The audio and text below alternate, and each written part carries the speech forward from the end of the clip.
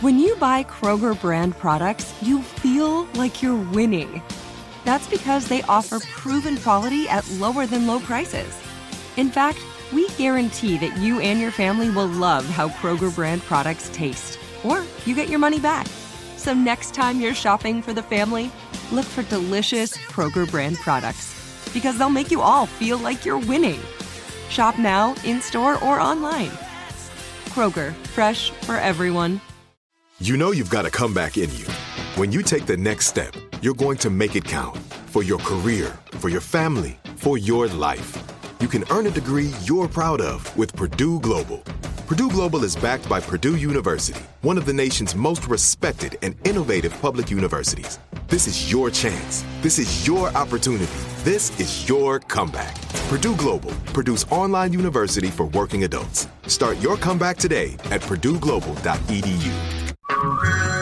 Hey everyone, it's Ted from Consumer Cellular, the guy in the orange sweater, and this is your wake-up call. If you're paying too much for wireless service, you don't have to keep having that nightmare. Consumer Cellular has the same fast, reliable coverage as the leading carriers for up to half the cost. So why keep spending more than you have to? Seriously, wake up and call 1-888-FREEDOM or visit consumercellular.com. Savings based on cost of Consumer Cellular single line 1, 5, and 10 gig data plans with unlimited talk and text compared to lowest cost single line postpaid unlimited talk, text, and data plans offered by T-Mobile and Verizon January 2024.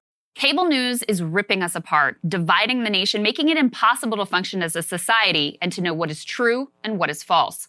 The good news is that they're failing and they know it. That is why we're building something new. Be part of creating a new, better, healthier, and more trustworthy mainstream by becoming a Breaking Points premium member today at breakingpoints.com. Your hard-earned money is going to help us build for the midterms and the upcoming presidential election so we can provide unparalleled coverage of what is sure to be one of the most pivotal moments in American history. So what are you waiting for? Go to breakingpoints.com to help us out.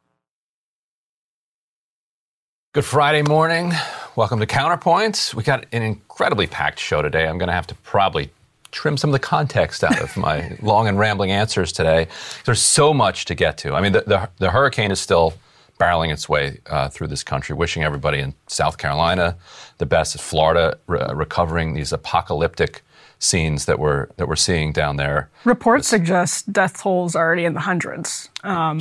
We have no idea where that number's going to land. Brutal, just absolutely brutal.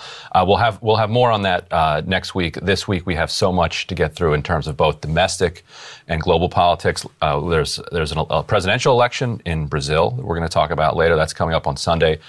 We had elections in Italy, and we have elections in the United States of America coming up. That's right. And so let's start with Pennsylvania. Right, so the Fetterman odds, the polls that were coming out over the last several months that were showing Fetterman with these double-digit leads, I think they were fun to see, and I think we have an element there. They were fun to see from the left. It's like it's always fun to see Dr. Oz getting owned, but I don't think anybody took them too seriously to the extent that Fetterman was actually going to win by double digits. It's still Pennsylvania now. Shapiro, the gubernatorial candidate, he may actually end up winning by 10 points against Mastriano, and I'm curious for your take on this. This is a case where Republican, the hardcore MAGA wing, really got the guy they wanted, and the Democrats got the guy they wanted, Mastriano, and it looks like he's getting utterly hammered. So I'm wondering, do you think he has any shot whatsoever, and how do you think that race kind of influences the Senate race? Does it lead to more ticket splitting, or does it drag Oz down? I think it probably leads to higher turnout and enthusiasm, and that's what midterm elections are really all about. And, on both sides? Right, exactly. And yes. So who benefits from that is the big question. And I can see that actually being a motivator on both sides in a way that Oz and Fetterman aren't. Maybe Oz is a big draw. I don't know. I highly doubt that. Draw on Twitter. Yeah. But actually what's interesting about this is over the course of the summer, those polls were coming out with Fetterman up. And that was, I think, for people taking that seriously, which included the establishment wing of the Republican Party that was unhappy with the choices in the Pennsylvania Pennsylvania primary and has been unhappy with certain races from Blake Masters to J.D. Vance. They took that very seriously. And it was another sort of piece of this increasing tension between the establishment and maybe the sort of MAGA wing of the Republican Party. And that was always, I think, foolish, because until the money starts pouring into these races in the fall after Labor Day, when that starts happening, you see the messaging on both sides start to congeal, and you see the momentum start pushing in the direction that it will ultimately end up in. And so some of these summer analyses, whether they were in Ohio or Pennsylvania, I think or Georgia for that matter, that's not to say, I think everyone is a great candidate on the Republican slate, far from it. But I do think that there was a lot of premature anxiety, both in Republican areas and a lot of premature enthusiasm in Democratic areas. And I'll add to that, there are a lot of serious pollsters that I would argue are center-left who are still saying that we are not gauging actual voting patterns very well, especially in Rust Belt states that happen to be, once again, the critical key race states going forward. Right. These the theory in 2016, which seems to be borne out somewhat over the past couple cycles, is this silent or Trump voter, this voter who non-responding to polls is just refusing to participate in that process. And there have always been millions of people who don't want to participate in that process, but the difference has been that there were just as many Democrats, Independents, and Republicans who didn't want to participate in it, so it didn't mess up your numbers. Now it does seem weighted to Republicans. In 2020, Pennsylvania, Wisconsin in particular, the polls missed substantially. So it feels like Fetterman, to feel comfortable on election night, kind of needs a 5 or 6 point lead in. His margin now is already down to 4 and 2, and we had an element that showed it, that these Cohn big showing some. Yeah, Nate Cohn showing these big decreases, and I actually don't really know how that plays out for Mastriano, but I do think it is a lot of the typical Beltway horse race. Over the summer, that analysis jumped the gun in big ways, knowing, or probably should have known. It's an interesting example of how the media tries to or can influence the way money goes into these races and the way elections look. Because if all of the chatter is like Oz is a dud, everyone in Pennsylvania loves Fetterman, that totally changes the way that people in D.C. let it change the way that they look at these different races, and it conditions the consultants and all of these different people to see things out of whack with what they actually are. And I think the point about Wisconsin is a really good one. Even Mitch McConnell abandoned Ron Johnson in his last race. Right. That is actually really a huge sign of how bad DC is at reading tea leaves these days. Right. And at the same time, Fetterman's stroke, I think, played a role in this in a significant way. He hasn't been able to campaign like he was able to campaign up until the primary, and that didn't really sink in for a lot of people for several weeks, past the primary.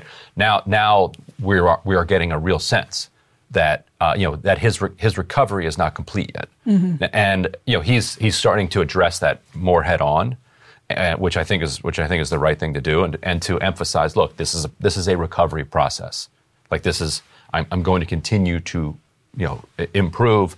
These are the things I need to do to improve. But it's campaigning with a hand tied behind your back. But let's go quickly around the country. Arizona, the conventional wisdom in D.C. seems to be that Mark Kelly, a Democrat, is in a very strong position there. How are Republicans feeling about Arizona at this point? Well, that race is one of the most contentious in terms of this internecine battle in the Republican Party, because it was clear that Mitch McConnell wanted Peter Thiel to put more of his own money into it. McConnell pulled some ads in August, or it was around Labor Day. McConnell pulled some planned ads for Blake Masters. Blake Masters is sort of championed by the new right wing of the party. We interviewed him. I think he's a very interesting candidate, and I like a lot of what he says. But the Mitch McConnells of the world are now saying this is not winnable. McConnell's doing a couple of fundraisers for him, but still... Candidate quality. He was referring partly to Masters, probably, right? Candidate quality, right. Yeah. And this is Mitch McConnell saying that in August, the Senate Majority Leader starting to turn his fire on the candidates going into the election cycle. And I think probably, Ryan, partially because of this incorrect reading of the tea leaves, I do think Masters is a better candidate than a lot of people in D.C. realize. And I do think the more that we see money going into that race on both sides of it. I'm not just talking about money going into Masters. I'm talking about just in general when you have the resources that are actually going to look like what they look like in the weeks before Election Day. So people are on the message that they want to be running on before Election Day. And as we get closer to Election Day and people are actually voting, I think Masters is going to close the gap. And I think it's going to be a close election. I wouldn't be surprised if it's closer than what a lot of people in D.C. realize. Now, Masters may lose. Right. I don't know. But at the end of the day, that is one of the most, if you're looking for a race that shows all of the different dynamics in the Republican Party, look at Arizona. And New Hampshire, I thought, was going to be the state that was the sleeper, that was going to be the most likely to flip Democrat to Republican. Yeah. But then Republicans nominated this interesting character, retired general. I forget the guy's name. Don Bolduc, who kind of a Twitter character. I kind of followed his timeline. It's a lot of fun. I interviewed him once as well. And he's very charismatic. Interesting dude. But it seems like everybody's taken New Hampshire off the map now. Mm-hmm. That it looks like Maggie Hassan went from kind of either toss-up to likely Republican to now comfortable Democrat. Is Bolduc that unappealing to kind of swing voting New Hampshire voters that this race is over? Yeah, I don't know. Is that how you're feeling about this race? I don't know. New Hampshire is such an interesting state, and you probably would know more about this than I do, but the New Hampshire voters are not your especially on the Republican side, not your typical Republican voters at all, sort of more libertarian leaning, which makes it an interesting test case in the kind of MAGA moment, how are New Hampshire Republicans reacting to more MAGA Republicans, I think is actually kind of a fascinating case study. Yeah. So I don't know. I have absolutely no idea what's happening in New Hampshire, but I do think the context of the economy right now, where in the summer Democrats started to feel really good. August had passed the Inflation Reduction Act. Gas prices had come down a little bit. Mm-hmm. They were still really high. All of that context, I think, had Democrats feeling way better than they should have been about the fall in August. And now that we're almost in October, I mean, we're doing this block, and next time we're here, we'll be October. We'll be about a month away from the elections. The economy is looking worse, and the Inflation Reduction Act and the correlation between the Inflation Reduction Act and the stock market is pretty bad for Democrats, because you can see it just dipping as soon as it's passed, whether or not you can sort of parse that in Jerome different Powell, ways. but yes. Yes, of course. You can parse that in different ways. The effect on average Americans under a Biden administration, though, is not good for Democrats. It's a drag on these tickets.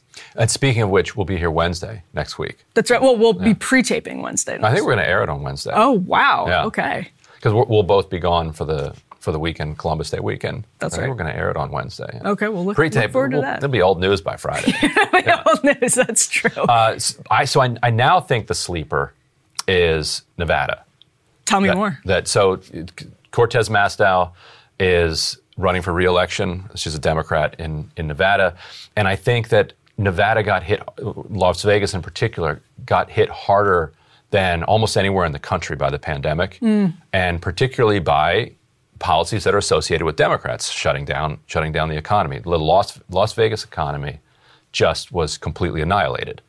And as a result, you have this widespread economic misery. And to the extent that Las Vegas was the place that powered Democrats so that they could overcome the rest of the state, if they lose just a small margin in Vegas, then that's enough for them. And with a lot of the kind of Mexican American population down there, the abortion issue might not have the same kind of resonance that it would have in other parts of the country, the voters that Democrats really rely on in Vegas.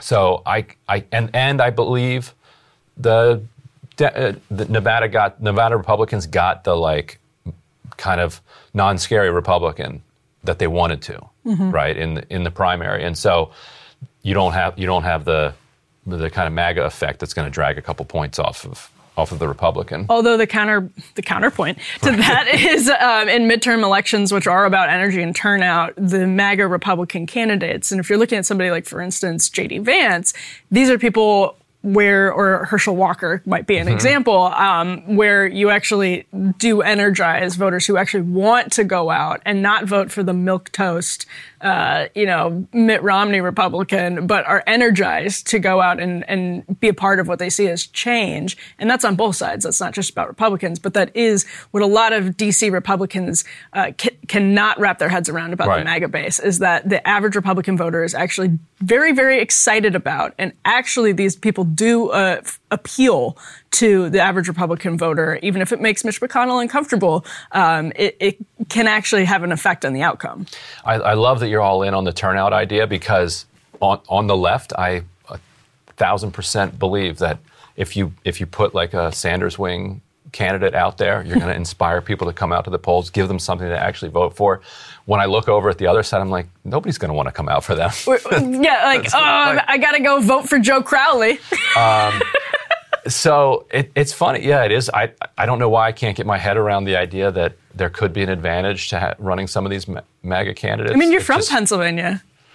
Right, and Pennsylvania is a lot of suburbs. It's true that it's true that, like, the Carville thing, you got Philadelphia on one side, Pittsburgh on the other, and Alabama in the middle. There's still a lot of truth to that.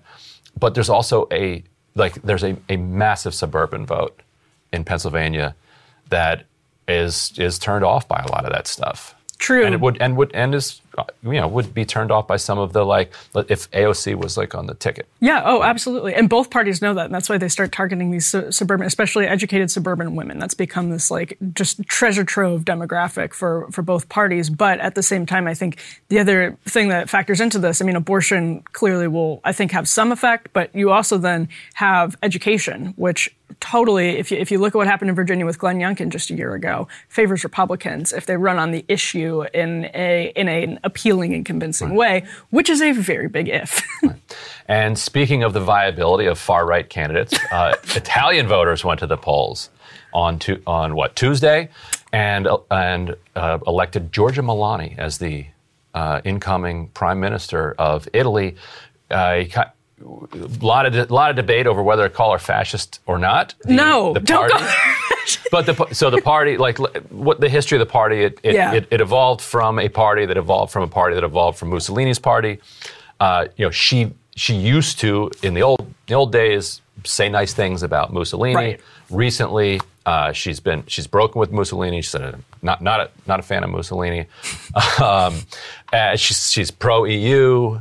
She's kind of pro-NATO, pro the Ukraine war, or pro the Ukraine side of the war. And there were some jokes on Twitter. I don't know if there were jokes on Twitter when Zelensky's like, congratulations. A bunch of people on the left are like, see, we told you he was a Nazi. Hey, look, they're buddying up with this other Nazi down here in Italy. Yeah, those weren't jokes. And so there was kind of a left-wing working class kind of coalition that was running as well, kind of the Five-Star movement, which used to be, which started as kind of a post-partisan, kind of populist-ish type of thing with that was mostly left-coded, but some right populism. When they got into power, they implemented a universal basic income, particularly down in the South, and did a bunch of other things that really had tried to appeal to the material interests of the working class.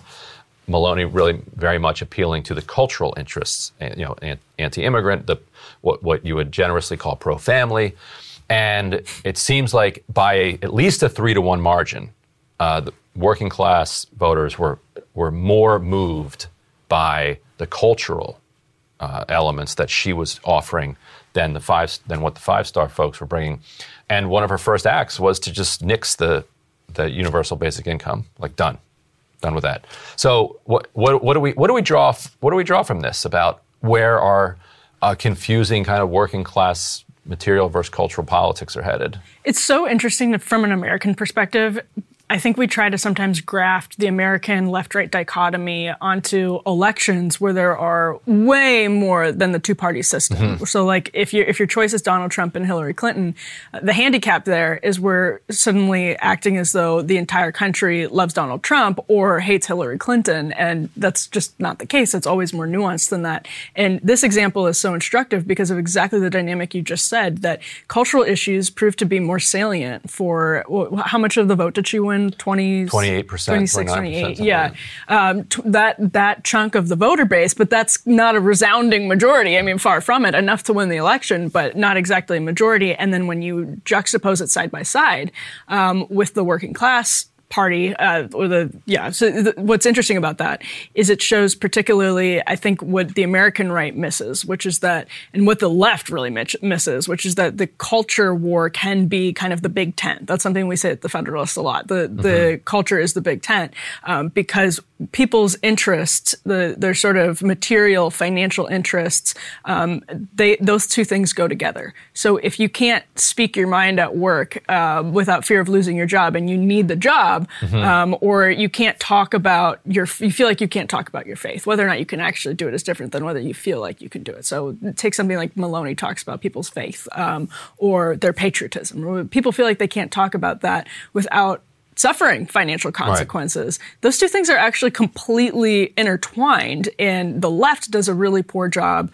I think, of recognizing that and addressing it by also tackling the sort of really discomforting, alienating culture. And coding immigration as purely cultural is probably part of that too, because in Europe you have a lot of left-wing parties now. The Sweden Democrats. Pretty anti-immigrant. Yeah. I mean, this happened. I don't think people. I mean, I don't know. It's difficult to like graft the left-right dichotomy from America into. But this is on the heels of what happened in Sweden. It also reminded me a lot of what we covered previously in France, with the juxtaposition of like National Front, Marine Le Pen, and also you have a sort of far left. You can't really call Bernie candidate, but kind of in that vein, doing okay at the same time, and that's really the real competition. Macron benefits from it because you have these two, the split between those two. But yeah, immigration, that's exactly, I think, the point. It illustrates the point so well, because there are people's both cultural and material concerns on the table, and to dismiss that as bigotry, necessarily as bigotry, and not as possibly anything else, reasonable, good faith disagreement. And you can disagree about the politicians, whether they're coming to it in good faith, but voters, that's a different question. And I just think the left is struggling so much right now, and Europe is a great example. They have yet to muster a really good response. Yeah, and in some ways the parliamentary system allows you to draw out a little bit more of the texture and the distinctions in ways that are obscured here. AOC famously said a couple years ago, if we were in Europe, I wouldn't be in the same party as Joe Manchin, which was taken as like a shot, but also just a fact. Like that's just an objective fact. They would be in different parties. And so there was a center-left kind of technocratic party in Europe, I think led by a guy named Latta, who refused to kind of link up with the more working class left parties. Because there was Italian politics is incredibly factional, but for our purposes, like the materialism behind it was related to blaming them for kind of tossing them out of power, like blaming some of these other factions for tossing them out of power years past, like just score settling and grudges. So they didn't team up, but it's not clear that they could have necessarily even teamed up, because they represent the kind of wing of the Democratic Party, what you would call the kind of upper middle class, professional class element of it, which in the U.S.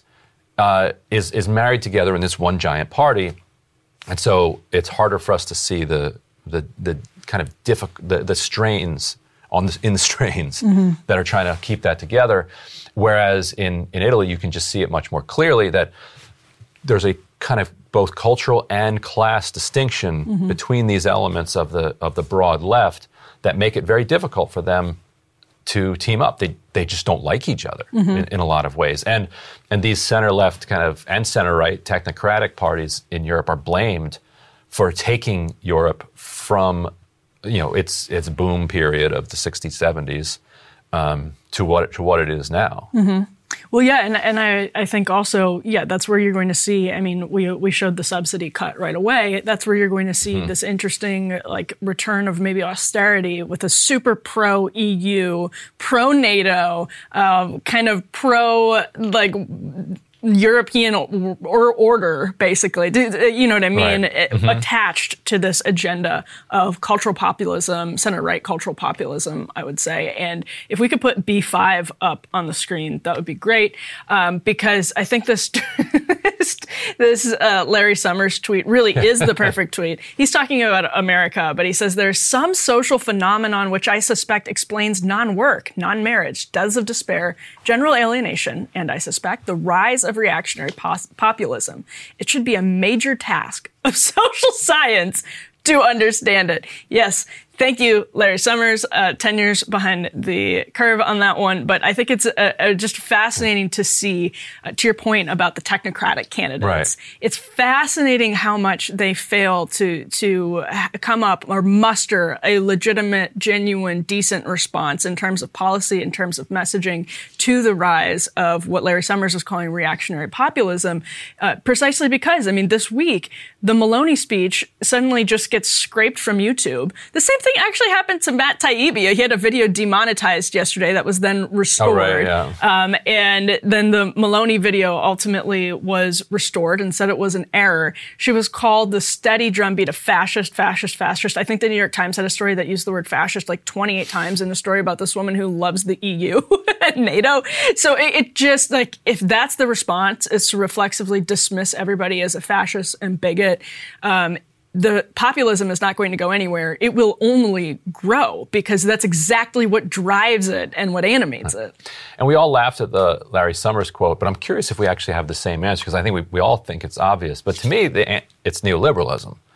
Yeah. Is that what you were, like, when you look at it, like, hey, yeah, it's you, Larry. Yeah. Absolutely, 100%. We're all looking for the guy who did this. Well, and I know people get frustrated because the word neoliberalism becomes used as a catch-all and sort of an easy slur for populists. But neoliberalism, I think, properly does encapsulate the cultural and the economic policies and the marriage of those that people like Larry Summers sort of just dismissed or didn't see the serious concerns of what was happening when you're hollowing out the Rust Belt, when you're deindustrializing, when you're opening up trade and borders with, reckless abandon and not, implementing policies that would at least be perhaps a safeguard or would do that more responsibly, getting super rich and creating this huge growth of inequality. I mean, it's neoliberalism. There's no problem saying that. It was a rough day for the left in Italy this week, but on Sunday, the left has a chance to gain a little bit of that ground back as Brazilian voters are going to go to the polls for the first round in presidential voting, pitting Jair Bolsonaro, the incumbent right-wing president down in Brazil, against Lula da Silva, former president who was in prison at this time in 2018 during the last presidential election. Here in the United States, we have a decent number of people who either joke or say Bernie would have won, talking about 2016. Down in Brazil, the line is Lula would have won, but everybody takes that quite seriously, left to right. Like, Lula would have won in 2018 were he not in prison. He is no longer in prison. And I want to pause and recognize my colleagues at the Intercept Brazil for their work there. Glenn Greenwald, former colleague, got a massive cache of documents and messages that proved that the prosecution of Lula was entirely politically driven and manipulated and timed so that he would be in prison during the election. And all the messages were proved the case, which goes to actually a question we talk about a lot, hacked materials, because it turned out that these were hacked by people by citizens who had a sense that this was the case, hacked and then leaked to the press.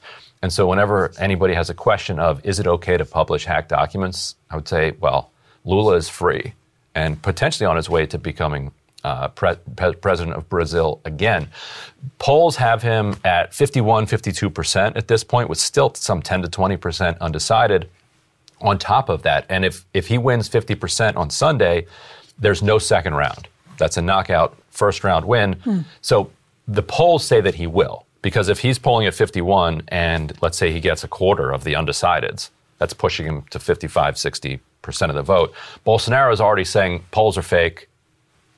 I got secret Bolsonaro voters all over the place. I'm not recognizing this tally if it comes through, which has put the United States in a fascinating position, because the U.S. has signaled, no, we are going to recognize the results of this election, which means that maybe for the first time ever, the U.S. is working against a right-wing coup in South America. Wow, things have changed. Weird. But I actually think it's part of our partisan polarization, because I think Democrats in the U.S. associate Bolsonaro with Trumpism. Yes, and Trump. Absolutely. And associate the social democratic left and Lula with kind of Democrats. And so their partisanship overwhelms their kind of structural impulse toward supporting right-wing coups in South America. It's like, wait, the U.S., there have to be strong forces pushing back to have this U.S. State Department saying that they're going to be hands-off on a right-wing coup. And so that's, I think, how strong partisanship is now in this, and it's going global. To be fair, we have not checked in with the CIA. Right.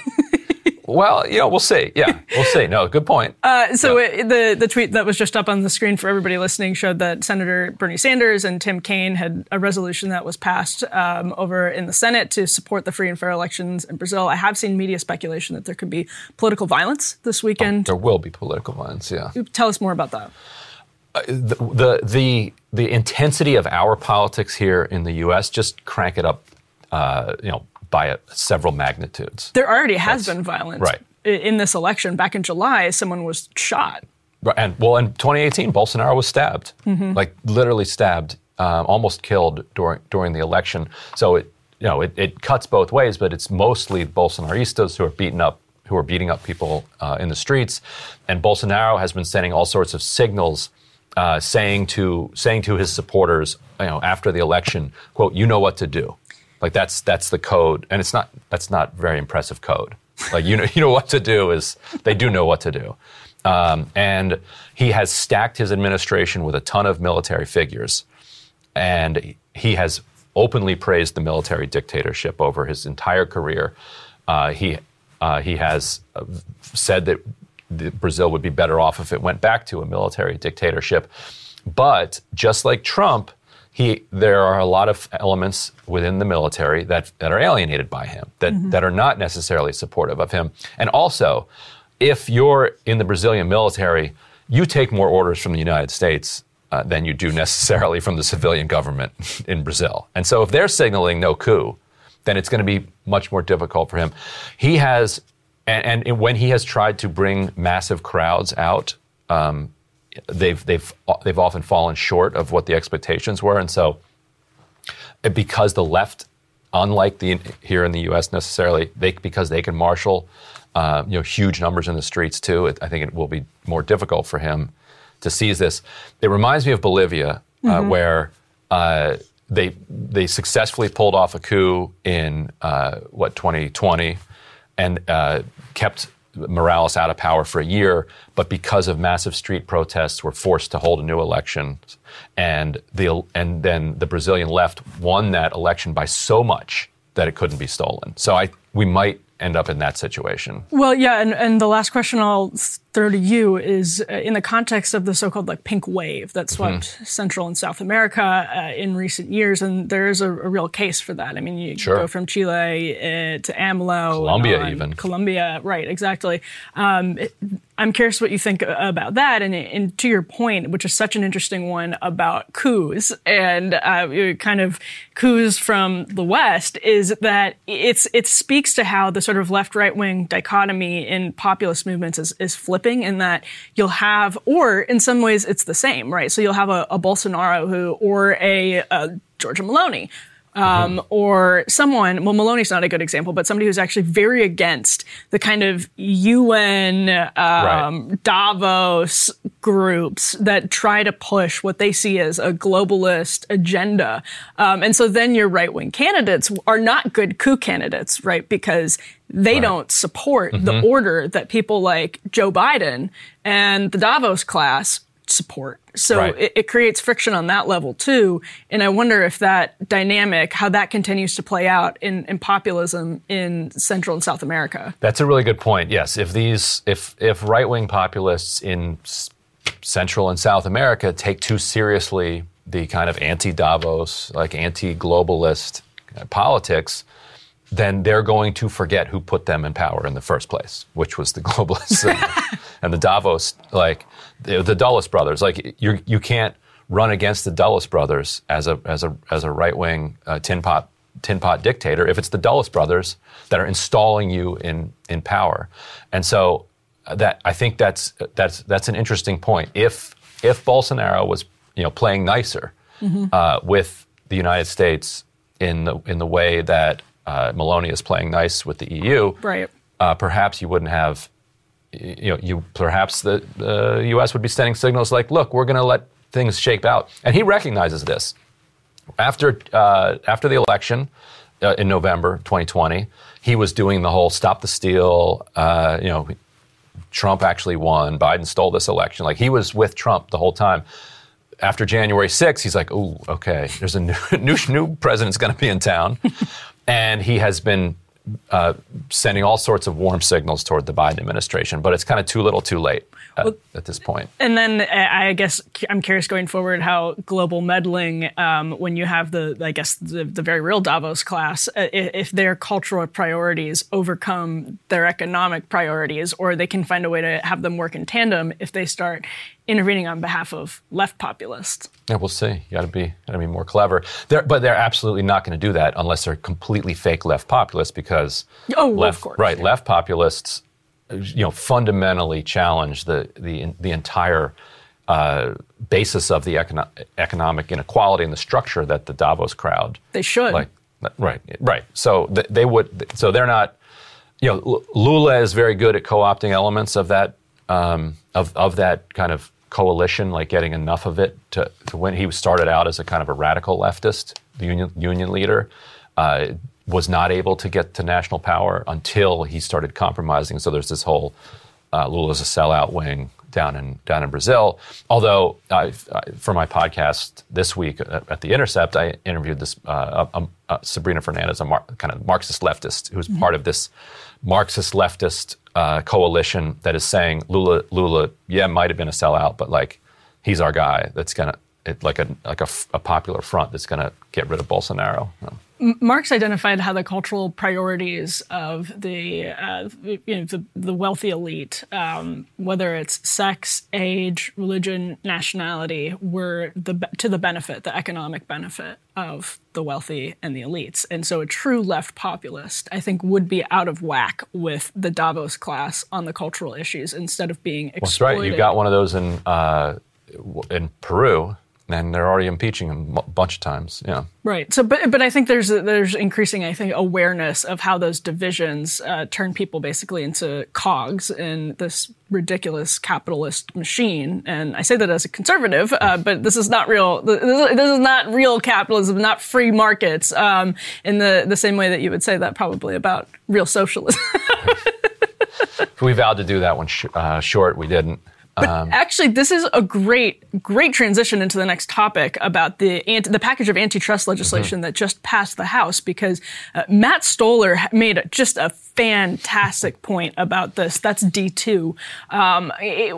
This package of legislation passed the House of Representatives. This is from The Hill. This is from The Hill. It says this package of bills would update filing fees for mergers to increase them for larger deals, allow allow state attorneys general to select their venue when enforcing antitrust laws, and use the merger notification process to require parties to disclose subsidies they've received from countries that pose a risk to the U.S.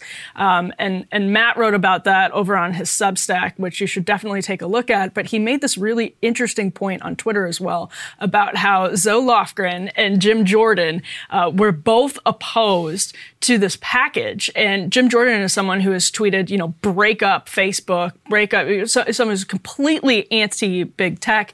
Zoe Lofgren was saying that actually she invoked January 6th in urging her colleagues to vote against this package, saying basically that it gives more power to Republicans who want to challenge the content moderation, which gets to the underlying issue of how Republicans and Democrats really can't agree on tech stuff anymore because Democrats want more power to regulate and Republicans want to take it away. So beneath the surface of the antitrust consensus is something very different. Now, Mike Lee, Tom Cotton, the Heritage Foundation, everyone supported this slate of bills. Jim Jordan did not, and some Republicans voted against it, but it really was an interesting eruption. Yeah, and it's an amazing example of the way that politicians on both sides use the culture war to distract from what's actually going on. And so let's play the clip, because you have Zoe Lofgren tapping her culture war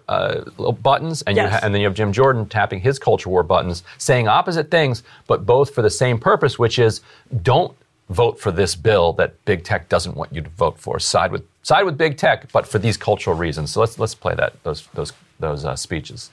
Of speech. Now, content moderation is important. We have seen in the January 6th committee a lot of material that has spread lies, that has incited violence, and that content should be moderated. It should not be subject to a bogus effort by state AGs to prevent content moderation through the antitrust provision.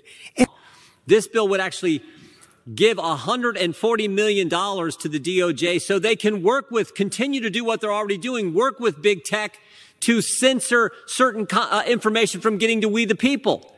And why do I say that? Because we know it happened.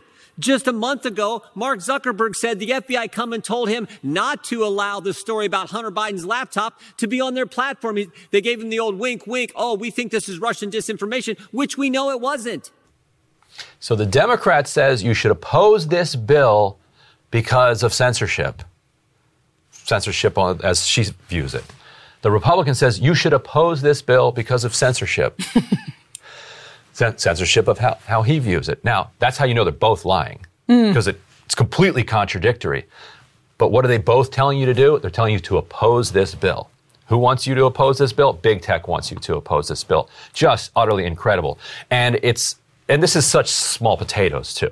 It's a significant win because it gives new resources to the FTC, and it gives new resources to the Antitrust Division of the Department of Justice, and it blocks big tech from being able to take a lawsuit from, if you file it in Texas or Oklahoma or Colorado, big tech likes to yank it to their favorite judge, say in New York or somewhere. It blocks you from being able to do that. So this is real stuff, but it's also not the big kind of Klobuchar bill that's in the Senate. The Competition Act that would actually come at big tech in a serious way, and they still threw everything they had at it, and we get arguments like this that, oh, don't do this to big tech because if you do, they're not going to be able to censor like we want them to, or they're going to do lots of censoring like we don't want them to. Right. So culture war, but just in the end, side with big tech. Right. The culture war becomes this disguise for anti-populist, you could say, or just pro-tech governance. It's just wearing the culture war as a costume to distract from the economic reality. And again, Lina Khan, for instance, is not conservative. There's no question about it. Right. Lina Khan is the new Brandeisian, in that field. She is on the left. No question about it.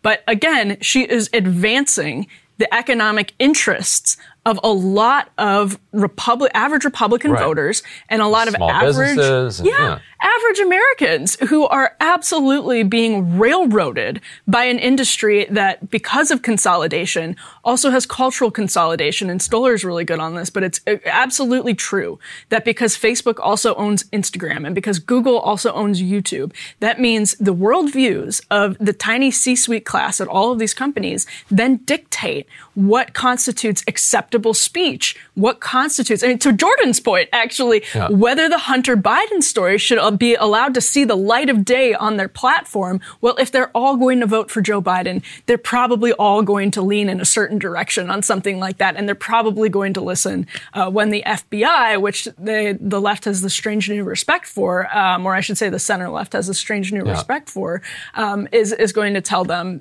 be on the lookout. And that's why it makes really no sense to me to use especially from a right perspective, a culture war argument to vote against this. It is the American Conservative had a good piece referring to it as a quote, modest proposal. Even that might be an overstatement. I mean, when it comes to the serious emergency that is big tech, this is a drop in the bucket. And if you can't get on board with it, I don't know. I don't know where we go from here. Yeah, and Zoe Lofgren's argument was such a crazy bank shot. She's saying we need big tech to be able to do its content moderation free of these anti-woke Republican state attorneys general. But even if you pretend that she's serious about that for a second, the bill is trying to stop lawsuits from being taken out of, say, Texas and taken to New York, the way that a serious antitrust piece of litigation was. That's not what happened with the one that she's talking about. The one she's talking about was the Fifth Circuit, which is down the circuit court down in Texas. It doesn't even apply to the thing that she claims that it's applying to. And she represents roughly Silicon Valley. That's if you step back, you're like, oh, okay, we see what's going on here. So there are still elements of this that have to pass the Senate. It's not completely over, but there is support for this in the Senate. It very likely, it has a shot as long as people keep pressure on. Yeah, I think it absolutely has a shot. But big tech is going to pull out all the stops, even for a quote modest proposal. They have plenty of money to throw around to block even modest proposals. On that note, Ryan, I see you're getting your glasses on, which means you're ready to read the script. No, I'm kidding. Speaking of January 6th, actually, you have a really interesting monologue today. Yeah, on this book that's coming out in a couple weeks. It's huge. It's like 600. It's like 600 pages. Book. It's very good. If you like kind of congressional drama, which I do. I recommend it. It's called Unchecked, the untold story behind Congress's botched impeachments of Donald Trump, and I got an early copy of it. So I have a piece of it that I can do here. Before you do that, does it feel almost like Bravo when do you like congressional drama for the same reason that you like the Real Housewives of New Jersey? It's the same stuff. If it's done right, it definitely taps the same buttons. Tell us what's in the book. So it's January 6th, and So history often unfolds through the collision of structural forces that operate independently of any specific decision or decision maker. But once in a while, a real moment of contingency arises in which a single person choosing between several genuinely viable options within their reach can set history on a different course. Now, according to the new book, Unchecked, the untold story behind Congress's botched impeachments of Donald Trump, leading Democrats pushed hard to impeach then-President Donald Trump the very day of the insurrection, but were beaten back by a reluctant House Speaker, Nancy Pelosi, who instead decided to gavel the chamber out of session once it had finished its business at hand. Republican tempers were running so hot against Trump, as documented in the new book by Rachel Bade and Karen Demerjian, that forcing them to choose sides in the Senate that week could easily have resulted in his impeachment, removal, and disqualification from any future run for the White House. High-ranking Democrats wanted to give Republicans that chance. And to give a sense of how thirsty for MAGA blood Republican senators were, the book includes a scene in a Senate conference room. With protesters in the Capitol, Lindsey Graham looked over and saw the Senate sergeant at arms in the safe room with them. Graham yelled at them, "What the hell are you doing here? Go take back the Senate. You've got guns. Use them." Graham then called White House attorney Pat Cipollone. Is it Cipollone or Cipollone? I don't know. I'm going to go with Cipollone. Just guess. And he warned that Republicans would remove Trump from office using the 25th Amendment if he didn't call off the mob. Now, the first member of Congress we know of to begin drafting an article of impeachment, David Cicilline, a Rhode Island Democrat, scribbled it on scratch paper while locked down in the Rayburn House office building, according to the book. Representative Ted Lieu, because of his office's proximity to pipe bombs that had been discovered, by the way, whatever happened to those, he had to evacuate, and he came to join Cicilline, where the two worked on the impeachment article together in the office. The two started lobbying other members of the Judiciary Committee, with Lieu texting other members they, quote, should start drafting articles of impeachment now, regardless of what leadership says, unquote. Cicilline reached out to Representatives Jamie Raskin and Joe Neguse, and Raskin recommended going for the 25th Amendment, but if that didn't work, yes, impeachment. They worked on a 25th Amendment letter to Vice President Mike Pence, but they kept pushing on impeachment throughout the day. They reached out to Judiciary Committee counsel Aaron Hiller for help fine-tuning the impeachment draft. Hiller called his boss, Jerry Nadler Chief of Staff Amy Rutkin, and told her, quote, I'm about to do something that's completely unauthorized by leadership. Should I tell you or not? He told her, and she said, do it, after hearing about it. Hiller then told Cicilline, go find 200 co-sponsors right now to get it done. Don't wait for a blessing from leadership. Now, Ilhan Omar had also been working on an impeachment article. Now, because she gets so many death threats, she's one of the few members not in leadership with her own security, and so she was huddled with both parties' leaderships in Fort McNair during the riot. The aide she brought with her drafted an impeachment article that afternoon, and Omar publicly called for the House to vote on it. That evening, once the Capitol had been cleared and the House returned to finish its business, Cicilline found Steny Hoyer on the floor. Hoyer, as majority leader, controls the House floor schedule. Cicilline handed Hoyer the impeachment resolution and implored him to allow a vote right then and there. He hemmed and he hawed, but he passed the request on to Pelosi. Pelosi's staff first tried to tell Cicilline there were technical reasons it couldn't be done, but then just told him to move on. Pelosi decided to gavel the chamber closed, and everybody went home. Now, there's a saying, if you come for the king, you best not miss. Because if you miss, the king is going to make sure you never come for him again, and that nobody thinks it's okay to come for the king. Trump came for the king that day and missed, and Pelosi and Hoyer just let him walk. The message was clear. It's okay to come for the king, or in our case, to come for democracy. If you hit it, you stay in power. If you miss, you live to fight another day. And we'll live with the decision Pelosi made that night not to hold Trump accountable instantly for the rest of our lives. And what I'm curious about from your perspective, because you would know this even better. Looking forward to what you got. One of my college jobs was working for the dissident feminist author Christina Hoff Sommers as she wrote a re-release of her eerily prescient 2000 book, The War Against Boys. Men, Christina warned, were falling behind, and the results would not be good for women or for society overall. As the women's movement pushed for some obviously necessary correctives to American culture, especially in education, the system came to be designed in ways that benefited girls, but at the expense of men. After not letting us vote or open credit cards on our own, women didn't find the plight of boys a terribly sympathetic cause at the time. Plus, many of the problems were happening in real time to kids at very young ages, making it super difficult to assess the consequences beyond projections. But now the results of this experiment are in, and they aren't good. Richard Reeves of the Brookings Institution released his new book assessing those results this week in Of Boys and Men. Crystal and Sagar interviewed him here on Breaking Points, and I did about an hour with Richard last week over on my podcast at The Federalist. David Brooks wrote about the book at the New York Times, conceding, I learned a lot I didn't know. Brooks boiled down this new information to 2 points. One, that boys are much more hindered by challenging environments than girls. And two, that policies and programs designed to promote social mobility responsibility often work for women, but not men. Those are Brooks's words. Now, those two, of course, go hand in hand. Boys struggle more with, for instance, poverty and single parenthood, then benefit less from the programs designed to help people overcome challenging circumstances.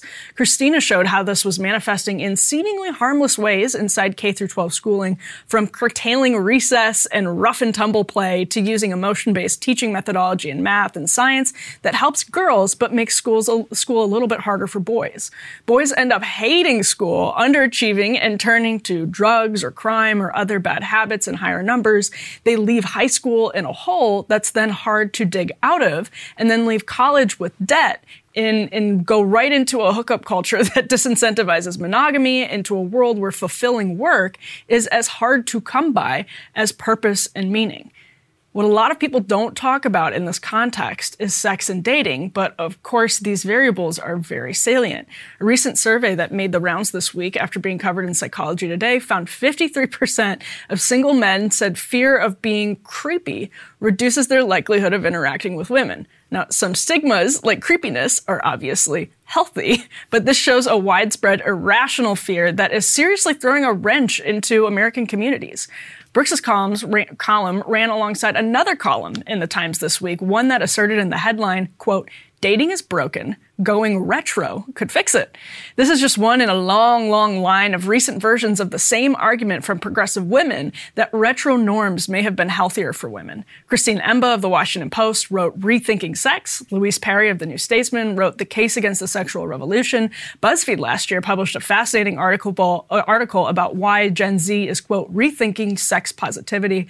The Times column published this week cited a 2010 study from the Journal of Family Psychology that found, quote, couples who waited until marriage reported not just less consideration of divorce, but also higher relationship satisfaction, better communication, and superior sex when compared with couples who began having sex within a month of their first date or before they started dating. The story quoted one of the authors of that study suggesting, quote, rapid sexual initiation often creates poor partner selection because intense feelings of pleasure and attachment can be confused for true intimacy and lasting love. With a few caveats, economist Marina Adshade said back in 2019, when you crunch the numbers, quote, married people appear to be healthier and live longer than those who are single, separated, divorced, or widowed. They have better mental health, fewer health conditions, and recover faster from illness. In the past, said Adshade, studies found that marriage provided more health benefits to men than women, but that effect is disappearing, and more recent studies find pretty similar outcomes for men and women. All right, so all of that said, if men are too afraid of being creepy to set that process in motion, women are in big trouble too. The left is wrong about the way some traditional norms, ones built on healthy expressions of human nature, brought about more fulfilling lives. The right, though, is wrong about how gravely the economic hollowing out of the American economy exacerbated the destabilization of sex, marriage, and community. Just this week, the Times also ran an insane article on the death of the starter home, which developers pin on red tape that removed financial incentives for them to be built, for those homes to be built, and left home ownership much further out of reach for millennials. Men's wages have remained stagnant while women's have grown in recent decades. TVs and phones have gotten cheaper while homes and health care have gotten more expensive. Student loan debt is skyrocketing. Men are suffering disproportionate deaths of despair at higher rates. We're more comfortable in a material sense, but less happy. And we're treating the biological reality of sex differences as something that's less important when having a healthy recognition of those differences and even those similarities is actually what would serve everyone better, instead of policies and norms that try to plug a square peg into a round hole and a round peg into a square hole. Ryan, we're about to talk about an article you wrote, and I believe we have Katie Halper joining us. This is a very, very interesting story. If you want to tee it up a bit, because you wrote about it over at The Intercept, right, that would be great. Close to home for us, too. So Katie Halper, as probably most people here know, friend of this show, former friend of Rising, on Monday was... Friend of the American people. Friend of the American people. All the world's people. On Monday, she was co-hosting Rising, as folks know. You do a radar from the left, a radar from the right, and then you do the rest of your segments, and then they post it and you move on. If anybody watched Rising Monday, they noticed that there was only a radar from the right, not one from the left. turned out that she had done hers on a segment very similar to, it was on the same topic that we had done one, very recently, which was the controversy around Rashida Tlaib saying that you can't be progressive and support Israel's apartheid government. Katie took actually an even deeper look at the question of whether Israel qualifies as an apartheid government than I did last week in my, we don't call them radars anymore, we call them monologues, sure, counterpoints. Whatever. we talk at you. I call them and then we talk to Ryan each other. rants. Right, my rants. And they, over at Rising, paused, refused to run the radar, and just recently she was told that not only are they not going to write it, that she's not welcome back. And so we're going to be joined by Katie Halper to tell the story on this in just a moment. And we are, in fact, joined by a friend of the show, Katie Halper now. Katie, welcome to the show.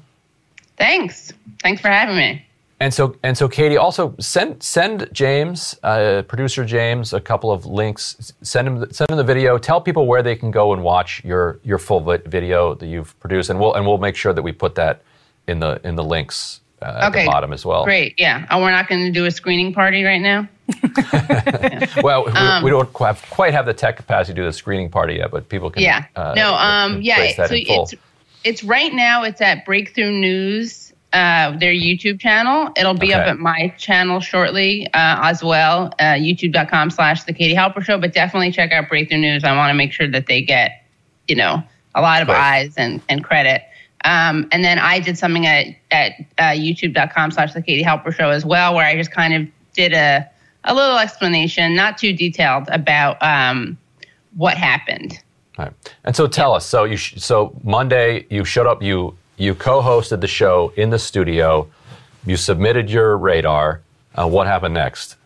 So I had submitted it, I guess, the night before. Although, as you guys probably know, it's not. It's not even a submission. You just do it, and ostensibly, unless you're reading probably like Nazi propaganda, that you just get the right to do it. But people saw that it was called, apartheid exists. Yes, Israel does have apartheid, something like that. Yes, apartheid exists in Israel. This was not a piece that you couldn't tell was about Israeli apartheid. It was a piece that clearly made the argument that there was an apartheid system in Israel. I delivered it. I think it went well. I like to think it went well. I delivered it. I did some more hosting. There was this interesting moment, which apparently isn't that unprecedented, where one of the co-hosts then read a pickup where he kind of reiterated something that Jonathan Greenblatt had said, Jonathan Greenblatt of the Anti-Defamation League, of the ADL. And then when I left, I had to run off to do another show because I had to do a Useful Idiots taping. And I got a call, and it was very apologetic. And I said this in my video, and I want to make sure people know that the producers I was working with were like nothing but supportive. They wanted, I hope I don't get them fired by saying that they wanted their higher ups to do the right thing. Maybe that makes you fireable in corporate media. I think that's a really important point, though, Kate, because I was going to ask you, and that was our experience. Like when we submitted radars, I never had one that was pushed back. I don't think you ever had one that was pushed back. Just goes right into the teleprompter. Yeah, Katie, like you said, typos and all. It's not really a submission. Yeah, exactly. Right. And the producers know that this is part of what makes the show great. You have this perspective that, by the way, is like fairly mainstream left perspective. I mean, you have Amnesty International's, it's basically Amnesty International's perspective. And then, Katie, what was your sense when you have everybody working on the show? Again, this was our experience. They're great. They understand this is what makes the show great. It got moved up the chain of command. And that's where the problem started to become very, very clear. What was your experience as that moved up the chain of command? So I was talking to producers like basically Monday through Wednesday about trying to figure out a way to make sure it would get on air. Again, they were really supportive. And then I got an email from Bob I got a phone call from Bob Cusack, who in no uncertain terms told me not going to run it, not going to run the piece, which kind of shocked me just because I wasn't expecting the phone call. And I just, I don't know, I felt very chastised and kind of put in my place which is fine. I guess they have the right to do that. It kind of undermines their shtick of being independent-minded and not having talking points or not having. I mean, their shtick is that you don't have to stay within this certain lane, right? You're allowed to say things both on the left and on the right that you're not allowed to say in most corporate media. So anyway, I got the call from him. And then I, not to get too into like the nitty gritty of how this show works, but I was then, because I was told that you can't do Israel opinion pieces, but you could do segments. And I go on the show every week to do a segment. So I was like, okay, so can I do this for my segment tomorrow? And I asked the producers that. And then I was directed to an email that I got from an executive there who told me in no uncertain terms I wasn't needed. My services were no longer needed. And that's an executive at News Nation, or as at not News Nation, at Nexstar, not The Hill. Right. Okay, because The Hill is owned by this big media company, Nexstar, which recently, by the way, hired Chris Cuomo to host a show on News Nation. But Katie was a bridge too far for Nexstar. Yeah, exactly. Yeah, if only I had covered up my. I'm an only child, so sadly I didn't have the chance to cover up the crimes of my brother and commit a total, engage in a total. Conflict of interest, and also, probably grab a woman's ass at a party and engage in sexual harassment. But no, if only I'd done that, I would have gotten my own show, I guess. But so then I got that email, and that really shocked me. I have to admit. I just didn't think it was I can read that. Katie, sure, I can read it. I have it here. She writes, we wanted to let you know that we will not be needing you to appear on Rising tomorrow a.m.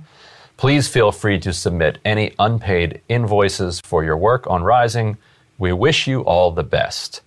And also, Gary Waitman, who's the Chief Communications Officer for Nexstar, he declined to comment for the story for The Intercept, and also presumably he's declining to comment for this segment as well. So you got that email where you're saying, okay, well, let's do this as a segment, and then a top executive writes, actually, there's not going to be a segment. Send us all your invoices, and we wish you all the best. Right. And I've been doing these segments for 3 years. I mean, I did it when Crystal and Sagar were at The Hill, and I did it during this reiteration, which you both were part of, obviously. And I really did. Like, the thing I appreciate about The Hill was that you could say things that were taboo in other places and other corporate news. And, I knew that there were a lot of things that were said on that show that I disagreed with. But again, that was the shtick. It was like someone from the left, someone from the right.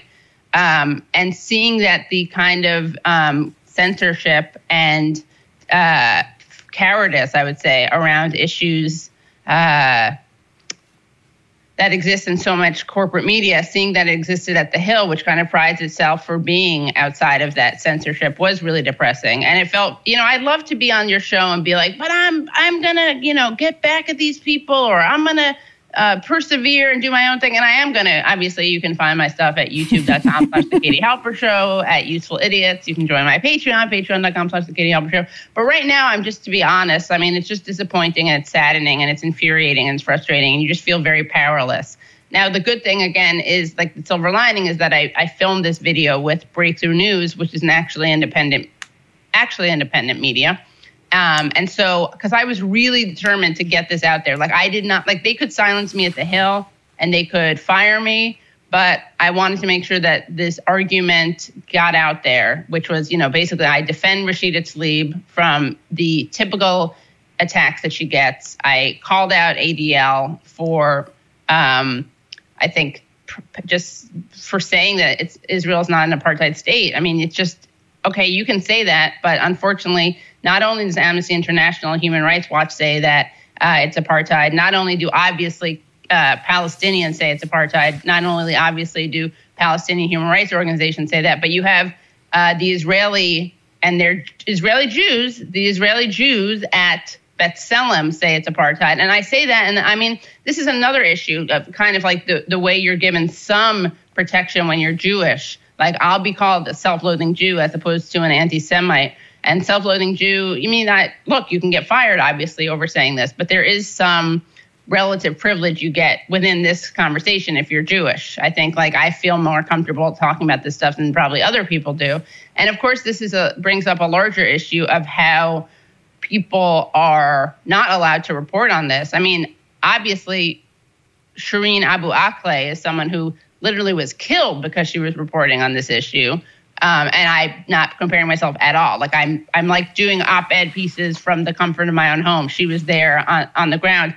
And ironically, I was able to talk about Shireen Abu Akleh at the Hill. That was one of the things I appreciated, that I could talk about that. And I even said that Israel lied, which I guess was controversial, but it's not, because we know they lied, because they said that they released footage of a Palestinian shooting, pretending that was Shireen Abu Akleh, and then it was revealed that wasn't. It was physically impossible from that alley for that bullet, So again, that was so refreshing. Like, I really appreciate that I could sit there wearing like corporate media makeup and corporate media outfits and have all the like high production value that goes into corporate media. And I think it's really powerful to hear someone say Israel lied, they killed Shireen Abu Akleh. It's very powerful to hear that and see that in that context, as opposed to just, me from my own home saying it. And I really do think that there was a value in reaching people in that way. And I think that that's what the Hill provides, is a kind of air of professionalism that often,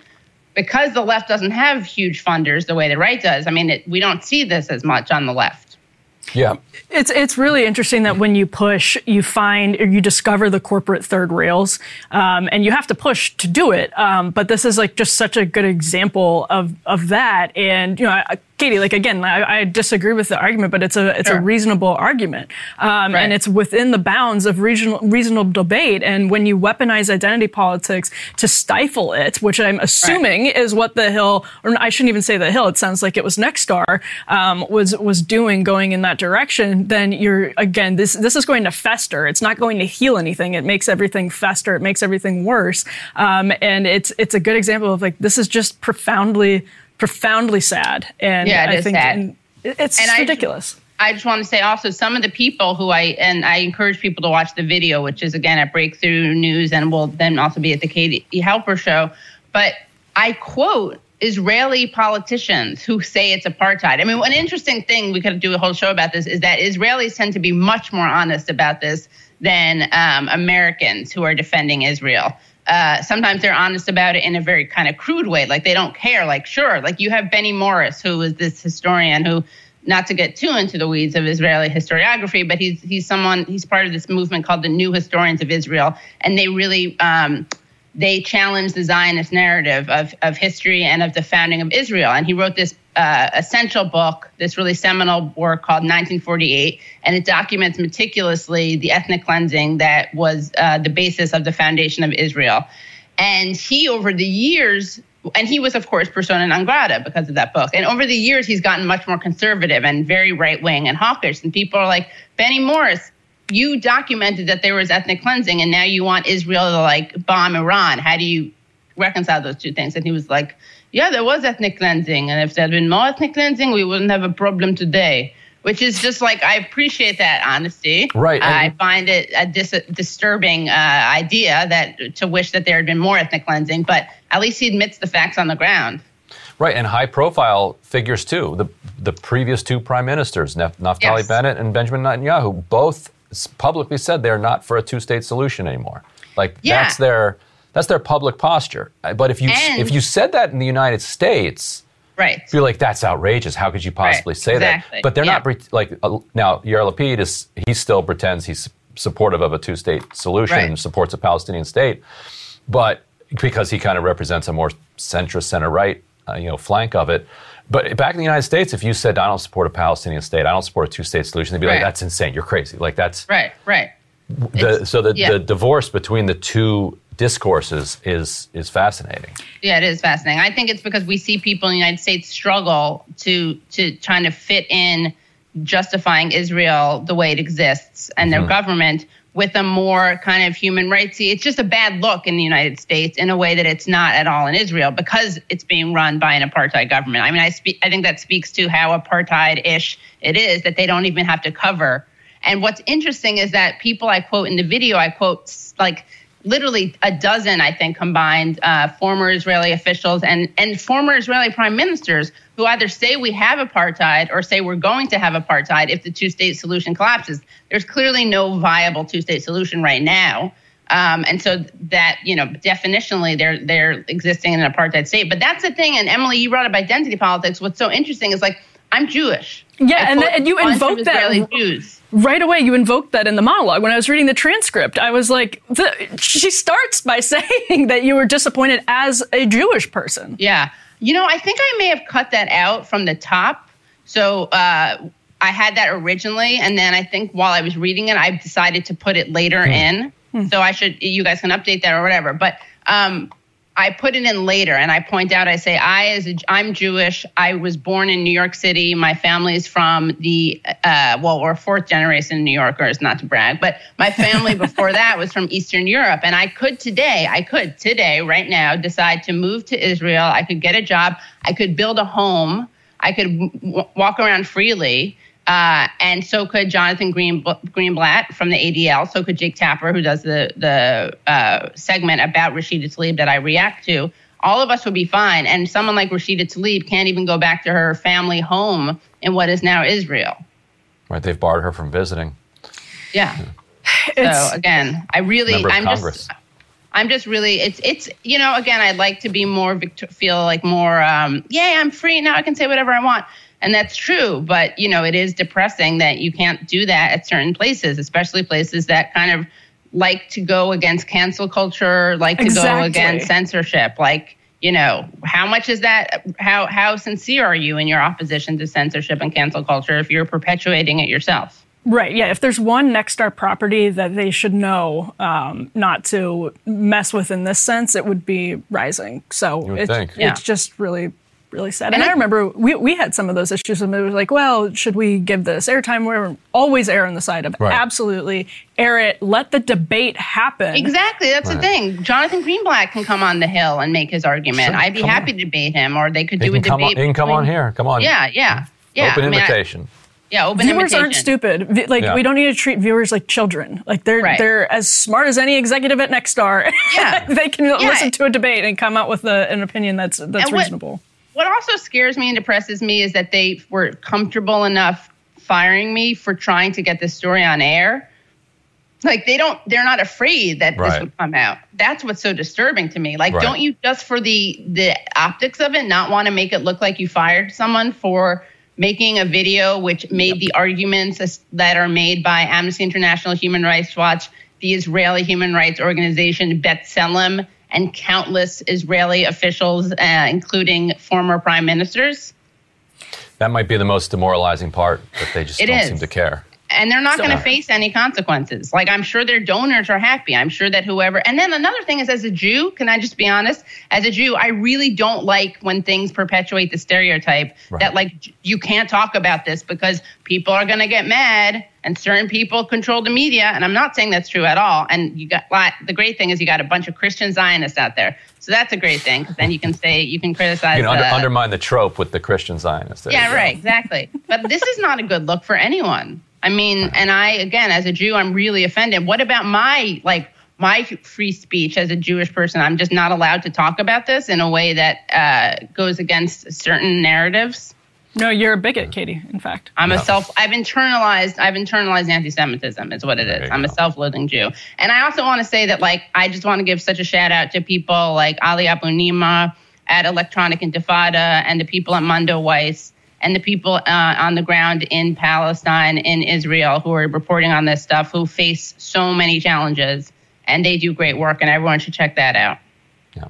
Well, Katie, what you've done this week is not without some personal sacrifice, even if it's not, on the scale of some of the people who are on the ground in Palestine. But I don't think we need to compare it. I think it was courageous for you to come forward, and we really appreciate you coming on here to tell us the story.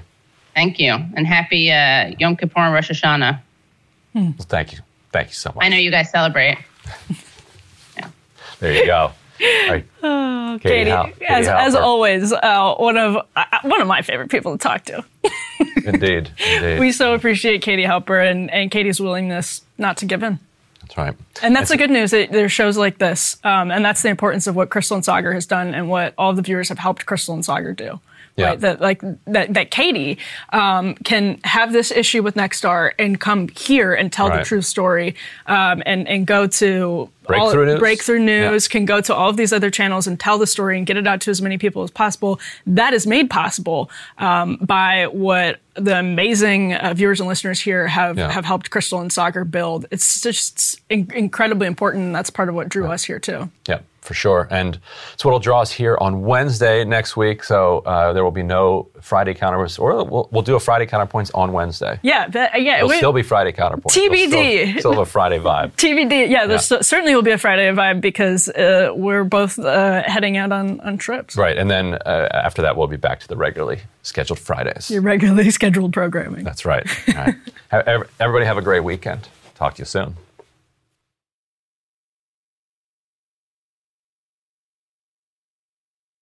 Trinity School of Natural Health can help you be part of the fast-growing health and wellness industry. With an education that empowers communities, Trinity grads can change lives by applying natural health principles and techniques in holistic practices or stores selling nourishing health products. Offering 19 online programs that fit your busy schedule, you'll get training to help turn your passion into a career. Enroll today at trinityschool.org. That's trinityschool.org. Right here, right now. Find your beautiful new floor at Right Rug Flooring. Choose from thousands of in-stock styles, ready for next day installation, and all backed by the right price guarantee. Visit rightrug.com. That's RITERUG.com today to schedule a free in-home estimate or to find a location near you. 24-month financing is available with approved credit. For 90 years, we've been right here, right now.